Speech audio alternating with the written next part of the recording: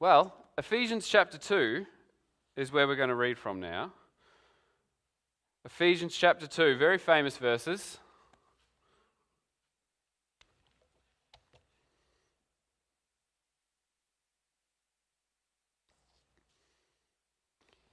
Ephesians chapter 2, we're going to read verses 1 to 10. As for you, you were dead in your transgressions and sins, in which you used to live when you followed the ways of this world and of the ruler of the kingdom of the air, the Spirit who is now at work in those who are disobedient. All of us also lived among them at one time, gratifying the cravings of our flesh and following its desires and thoughts. Like the rest, we were by nature deserving of wrath. But because of his great love for us, God, who is rich in mercy, made us alive with Christ, even when we were dead in transgressions. It is by grace you have been saved. And God raised us up with Christ and seated us with him in the heavenly realms in Christ Jesus, in order that in the coming ages he might show the incomparable riches of his grace, expressed in his kindness to us in Christ Jesus. For it is by grace you have been saved, through faith. And this is not from yourselves, it is the gift of God, not by works, so that no one can boast. For we are God's handiwork, created in Christ Jesus to do good works which God prepared in advance for us to do. Amen. Well, he walks out of the restaurant and he is feeling full and content. And then as he wanders towards his car parked on the side of the street, he sees that there's someone standing next to it. And it's a young man, and then he notices there are some keys in his hands. And as he gets closer, he realizes this young man has just keyed his car. There are some very long scratches all along the side of the car, and there are even some flecks of paint on the ground. And as he approaches, the young man just stands there. He doesn't run away. And then he begins to apologize profusely. I'm so sorry, he says. I'm so sorry. Well, how should the man respond? Blood is pumping in his head. There's this deep sense of anger and injustice welling up inside him. What should he do? Well, he could choose justice. He could make sure that this young man pays for what he's done. I mean, at the very least, he could pay to have the damage repaired, couldn't he? Maybe also file a police report, teach this guy a lesson, have him charged for vandalism. It's what he deserves. We all know it. We all have this built-in sense of right and wrong, a desire for justice. We know that crimes deserve punishment, don't they? We know that evil can't go unchecked. But justice isn't the only option. As the man stares at his damaged car and at this young man who's helpless, he considers another response: mercy. Mercy would be to say, don't worry about it. You're free to go. Mercy doesn't quite feel right, does it? It's unnatural. It's almost foolish. It's too generous. But mercy isn't half as shocking as grace. That's the third option, grace. What would that look like? Grace says to the young man, hey, here are my keys. The car's yours. It's a gift from me to you. I'll put the title in your name. And also, let me fill up the tank before you go. And if you want to go and get those scratches fixed, just send me the bill and I'll fix it up. I'll be glad to pay for it. That's grace. Justice is getting what we deserve. Mercy is not getting what we deserve. Grace is getting what we don't deserve. Grace is shocking. Grace leaves you feeling stunned. Kevin Harney tells that story in his book, Organic Outreach for Ordinary People. It's a simple story, but I found it to be quite powerful. It just gives us a tiny glimpse of the staggering grace that God has shown to us, which is what we're going to be thinking about this afternoon. We're continuing in our sermon series called Living Theology. We're asking the question, what's God really like? And over the last few weeks, we've seen that God is limitless, God is all-powerful, God is all-knowing, God is utterly holy. And now, today, we're going to see that God is merciful and gracious. This is our last sermon on that question, what's God really like? We're going to jump around various Bible passages today as we think about what it means for him to be merciful and gracious. And I hope that as we do that, we will be amazed at the grace of God. If you're not a Christian here tonight, if you're still sort of just learning about this God of the Bible, I'm actually very excited for you because you're in for a treat. I suspect that you'll leave here tonight with a grin on your face because it's really good news. But if you've been in church for a while, then like me, you may have sung more than once the words of amazing grace without feeling any sense of amazement at all. That's sad, isn't it? I feel sad when I see myself do that.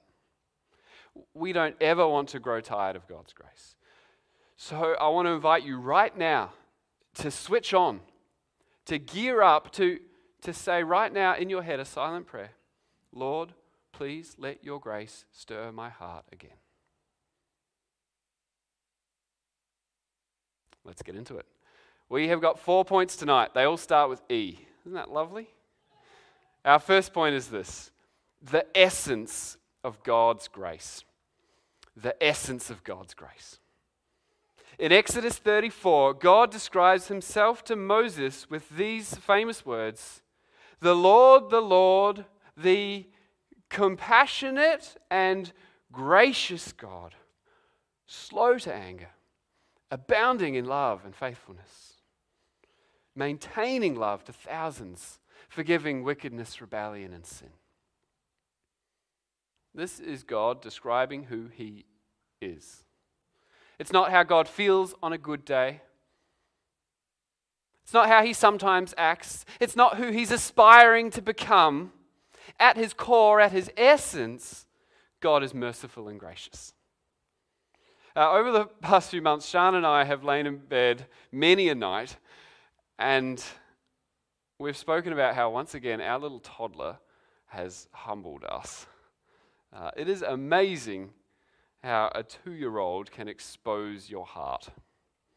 He is a master of pushing just the right buttons for me to reveal my internal programming, and I'm ashamed to admit that when you prick me and I react and you see my true colors, grace is not my default.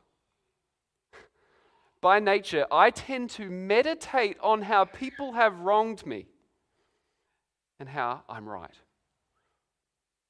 I tend to defend myself and judge others. I don't have to try to feel offended or angry. It comes naturally to me. I'm good at that. Which is what makes God so amazing. He doesn't just manage to suppress his anger and squeeze out a little bit more patience for these kids who are driving him crazy. No, grace comes naturally to him. It flows from him. Why? Because it's who he is. We read Ephesians 2 just before. Did you notice verse 4? It talks about God who is rich in mercy. In his beautiful book, Gentle and Lowly, Dane Ortland says, God is a billionaire in the currency of mercy. And the withdrawals we make as we sin our way through life cause his fortune to grow greater, not less. What does it mean for God to be merciful? It means he's compassionate. It means that when he sees our sin and our suffering and our pitiable condition, he cares deeply. Our mess doesn't push him away, it draws him closer. Justice is when we get what we deserve. Mercy is when we don't get what we deserve. Grace goes even further. Grace is when God showers us with blessings that we don't deserve. Why? Because his essence, his very heart, his being is profoundly kind, generous, loving. These things are rare commodities in our world, aren't they? We can't quite believe what we're seeing when a car-keying vandal is just given a car, a gift he never deserved. That just doesn't happen. But God's not surprised. That's his natural way of doing things. And I don't know about you, but I need to be reminded of that every single day because it is so counterintuitive. It's not who I expect God to be. I expect him to be a stickler for the rules. To constantly be disappointed with me, running short of patience with me. But the theme song of the Bible is quite the opposite. Our God is a merciful and compassionate God, slow to anger and abounding in love and faithfulness. That's our first point, the essence of God's grace. It's who he is. Now, second, let's think about the expression of God's grace. The expression of God's grace. We've just said that God's grace is almost too good to believe. Perhaps we wonder if it's all talk and no substance. Perhaps we wonder what it would look like in practice. But we don't have to wonder, do we? Because grace isn't just a thing, grace is a person. John 1 verse 14, the Word became flesh and made his dwelling among us. We have seen his glory, the glory of the one and only Son, who came from the Father, full of grace and truth. Jesus shows us what it looks like to be full of grace. Touching lepers that no one would go near. Taking the time to hold dribbling babies. Patiently teaching people who took years to get it. Eating dinner with homeless people and strippers and white-collar criminals. God's grace isn't abstract. It has a face. It's the face of Jesus, and it reflects the very likeness of God. That's really important. The person of Jesus shows us God himself. We should never read stories of Jesus in the Bible and think, what a nice guy. No, Jesus came to make his Father known, John 1. He is the image of the invisible God, Colossians 1. He's the exact representation of his being, Hebrews 1. It's not as if Jesus shows his grace to us in some impersonal way, like you're watching it on a movie screen. Jesus is God's grace to us. He's the channel through which God's grace and mercy is pumped into our lives. Ephesians 1, chapter before, says, the Father has freely given us his glorious grace in the one he loves. In him we have redemption. Through his blood, the forgiveness of sins in accordance with the riches of God's grace that he has lavished on us. It's all through Jesus. So I want to give a warning here. Please don't think that God is just forgiving and gracious in a vague, general sense. That it's just grace just sort of floating in the air. It's not enough to just be a pretty good person and to meditate sometimes and get in touch with your spiritual side. God's grace is specifically expressed in his Son Jesus. And you need to put your faith in Jesus, or you cannot be saved. Only in Jesus is justice done, as he bears our guilt, our debt on the cross. Only in Jesus does God's mercy flow to us as we're completely forgiven. Only in Jesus does God's grace flow to us as all the blessings and victories of Christ become ours. So, we've seen that God is grace. It's His essence. We've also seen that God's grace comes to us in Jesus. He's the expression of God's grace. Now, third, we want to consider the extent of God's grace. The extent of God's grace. How far does it reach? I don't think it's possible to overstate this. God's grace and mercy is the source of every single good thing we enjoy now and forever. Every person alive today, not just Christians, are constantly experiencing God's mercy and grace. Psalm 145 verse 9 says, "The Lord is good to all, and His mercy is over all that He made." In Luke 6, Jesus calls us to be merciful as our Father in heaven is merciful. He is kind to the ungrateful and the wicked.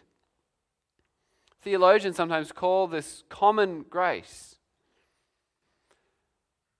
Because we all sin, we all deserve to die.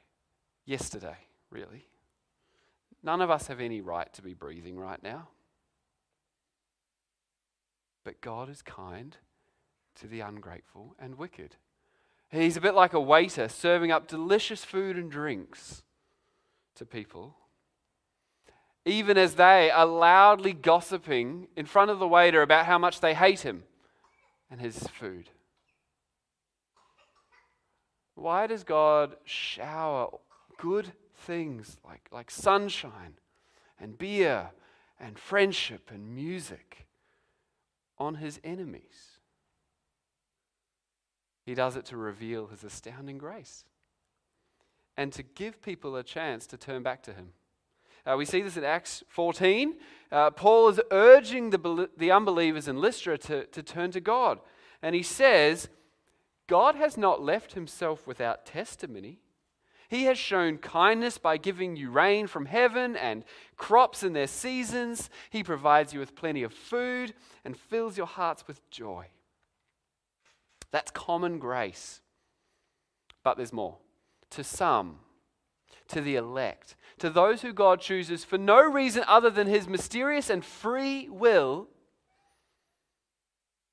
He gives not only common grace, but saving grace. That's the grace we receive in Jesus. And it is amazing grace for so many reasons. For one thing, it's amazing because of who it is given to. Remember we read Ephesians 2, verse 1. As for you, you were dead in your transgressions and sins. Dead. If you'll allow me, I'll read a slightly longer quote from Dane Ortland. I can't write this better than he does. Christ was not sent to mend wounded people, or wake sleepy people, or advise confused people, or inspire bored people, or spur on lazy people, or educate ignorant people, but to raise dead people. Paul is not speaking of sin in the way we often do. I messed up. I made a mistake. I'm struggling with.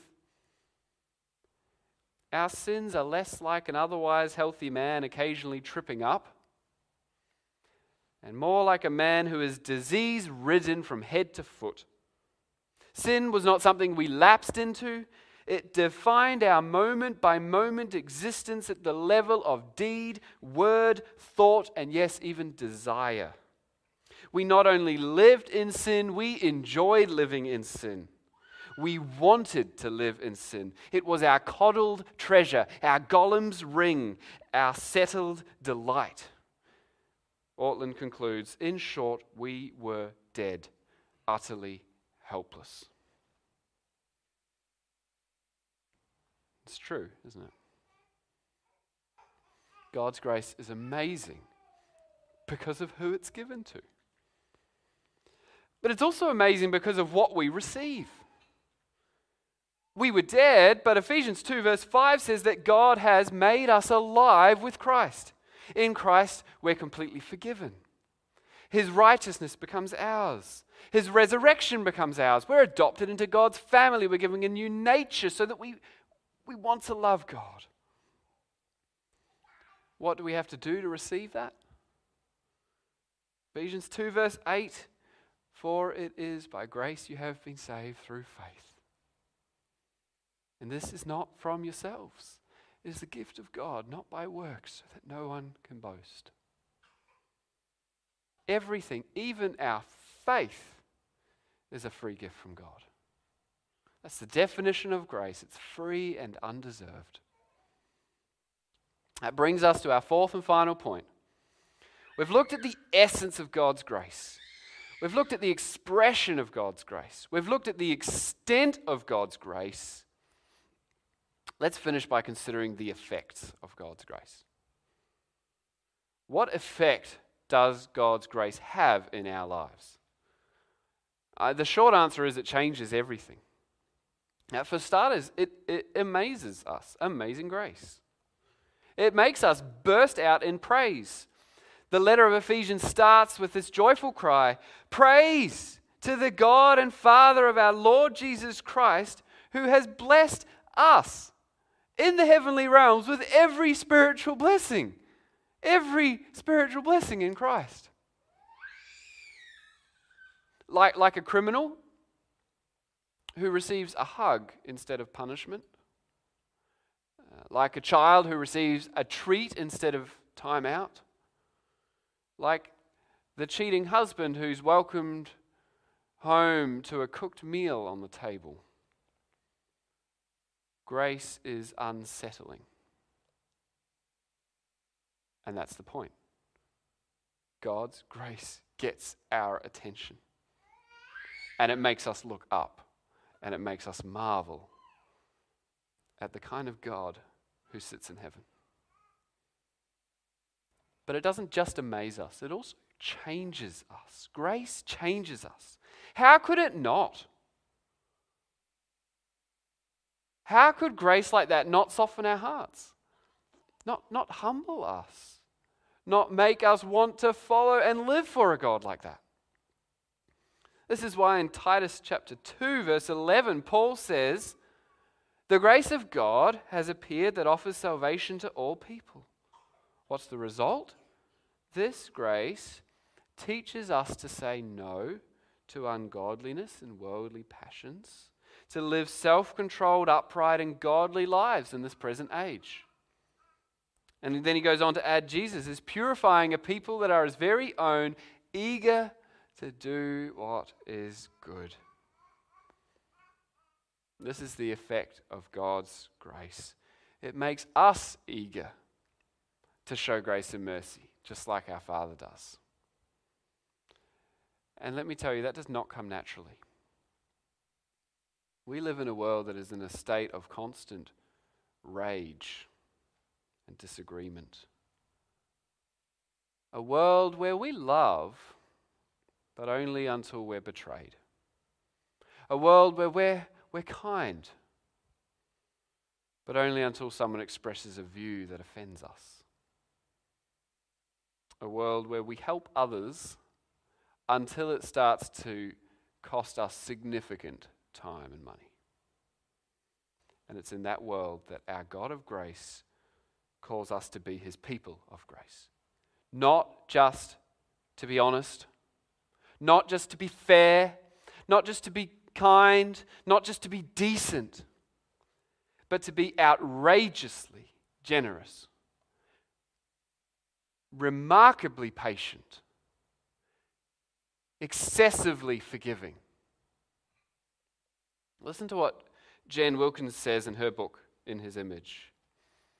She writes, Christians should not have a reputation for being merely fair. We should have a reputation for playing favorites with everyone except ourselves. Our lives should demonstrate that there is no such thing as scarcity when you're a child of God. that our Heavenly Father has given all that is needful and much more than we could ask or imagine, we should be recognized as peddlers in abundance. And if we lived like that, I think we would stand out. I think people would ask, who are these Christians who stand up for victims of domestic abuse, who care for those with AIDS, who strive to cure cancer, who come alongside those with disabilities, who fight for justice,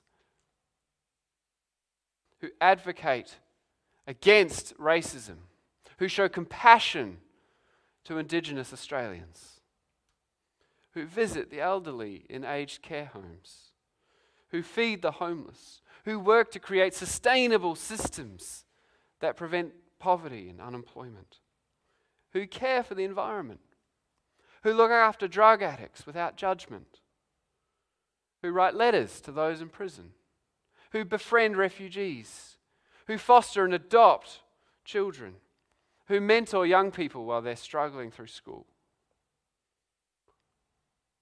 Who are these Christians? What happened in their lives to make them like this? That's the effect that God's grace has on us. It amazes us, it transforms us. Lastly, it drives us to tell others about Jesus. Building relationships, having spiritual conversations, sitting down to read the Bible with someone. Not reluctantly, not robotically, but with the infectious joy of someone who's clearly experienced something amazing. Kevin Harney writes, some followers of Jesus seem to be obsessed by the bad news of sin. They want to dwell on the penalty of sin and the reality of hell. Now, Kevin goes on to say, those things are absolutely true and they can't be ignored. But he says, we must always remember that our primary message is not the bad news of hell, but the good news of God's grace offered in Jesus. Now, I don't know about you, but I think there's a lot of challenges in all of this. But we don't need to be discouraged because our Savior is patient and gentle and gracious. All you need to do is continue in grace, receiving it, reflecting it, celebrating it, sharing it. I wonder, is God's grace the song that is stuck in your head as you lie in bed at night? Is His mercy the thing that gets you up in the morning and makes you smile? Like a dog who shakes water on everyone after swimming at the beach, we should swim and splash in the grace of God so often and with so much enthusiasm that onlookers around us are bound to get drenched. What's God really like? He is ridiculously, eternally, amazingly gracious and merciful. Let's praise Him for that now as we pray.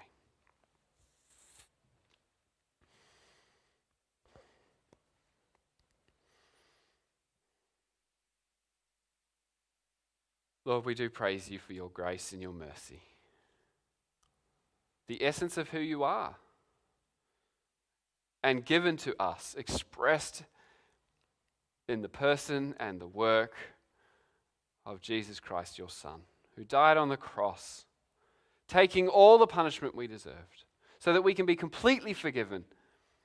And not just forgiven and then left to screw up again, but washed clean and made alive and filled with Your Spirit, given a new nature, a new heart, a new longing to live for You. And Lord, we thank You that Your grace is with us every day, that it strengthens us, that it empowers us, that it changes us. We pray that it would overflow in our lives and that people around us would see Your grace in the way that we love and give and forgive. For anyone here this afternoon, Lord, who hasn't grasped what it means for you to be gracious, for anyone here who is still burdened by their sin, still thinking that they have to work to make you love them, still feeling like they don't measure up and they aren't sure if they will make it to heaven, Lord, would you break into their hearts and show them the glory of your grace, that it is all from you, that it's a gift and it's free and it's abundant. Lord, may they come to Jesus, may they bow before him and humbly in faith cry out to you for forgiveness. And Lord, we know with absolute confidence that you will give them grace and mercy and eternal life. We praise and thank you for that. In Jesus' name, amen.